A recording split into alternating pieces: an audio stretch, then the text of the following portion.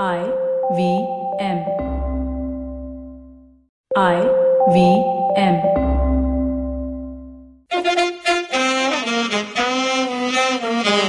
Let's check out Lanzo. It's all about the Ashes, Edgbaston. First test match.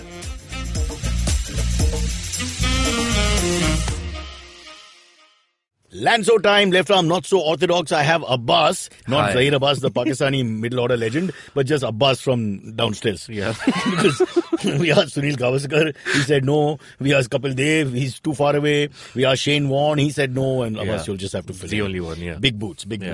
All right, so we'll start with this, the test match. Of course, the India-West Indies series is on. Won the first 220s at the time of recording. But the Ashes test, man. Red ball cricket, what I grew up on, what I wanted to be as a young boy. Amazing. What a test match. And you look at the game. If you look at the very different moments in that game, it started off with England fully on top on day one. There was a point at 122 for 8 when they were completely on their knees, Australia. Okay, and Peter Siddle, the vegan, walked in to join the great Steve Smith. And I say great, because I think he's fantastic. They booed him when he came out to bat.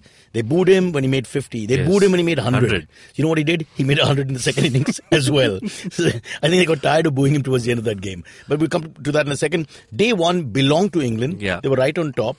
And then he turned it around the last session with the partnerships, the last two partnerships for the ninth wicket and the last wicket with Nathan Lyon. And they reached 284, which was a fighting total because they get to bowl fourth. And everybody said that, the cat's out of the bag. But I still thought England has enough batting firepower with Moeen Ali coming in at 8 and Chris Wokes, at 8 and 9 almost. So they had batting all the way down to number 9. So you'd think they could, put on 400 at any point.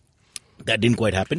They took a lead of 90, almost 400, and were on top in terms of the game.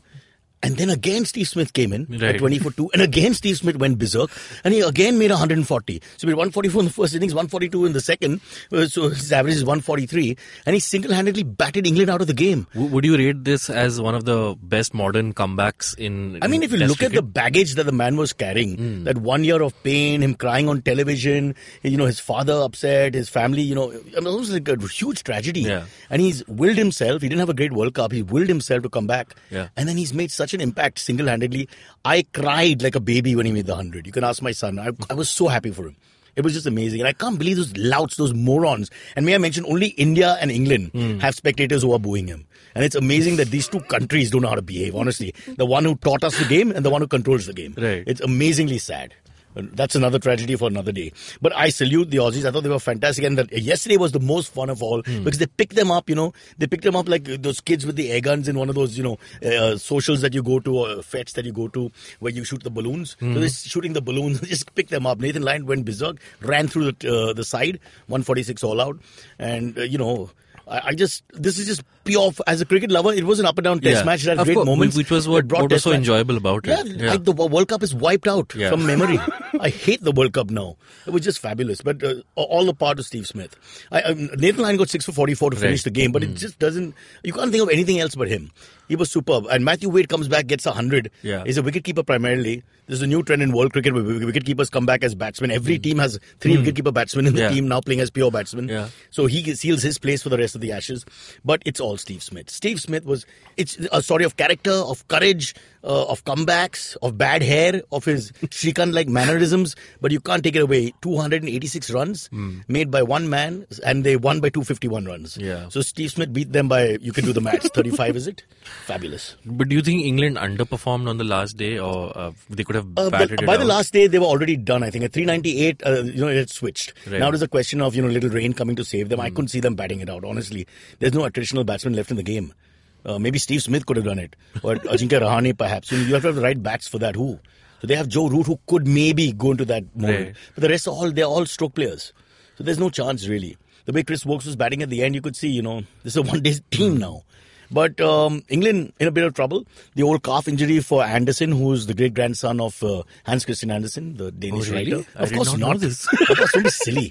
There's no relation whatsoever. So they lose that bowler. They'll get Jofra Archer in for sure. But I do feel that there's they're missing that little X factor for some reason. It's not there. It's like they've had that World Cup triumph and now it's a little downhill. All right. I think that's enough for now because the West Indies India tour is coming up. And I'm not interested in the T20s. I'm not interested in the one days. I want to see those 2 test matches. I want my Chiteshwar Pujara back. These are the heroes of cricket. Smith and Pujara. These are the names I look forward to. But I want to end by saying, Steve Smith, you're a beauty, as the Aussies say.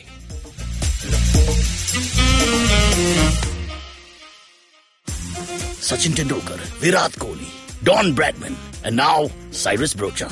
Okay, probably not in the right company. I mean, Don Bradman is Australian. But it's called Cyrus Says, a wonderful show about everything. Find the show on the IVM Podcast app, ivmpodcast.com, or wherever you listen to podcasts.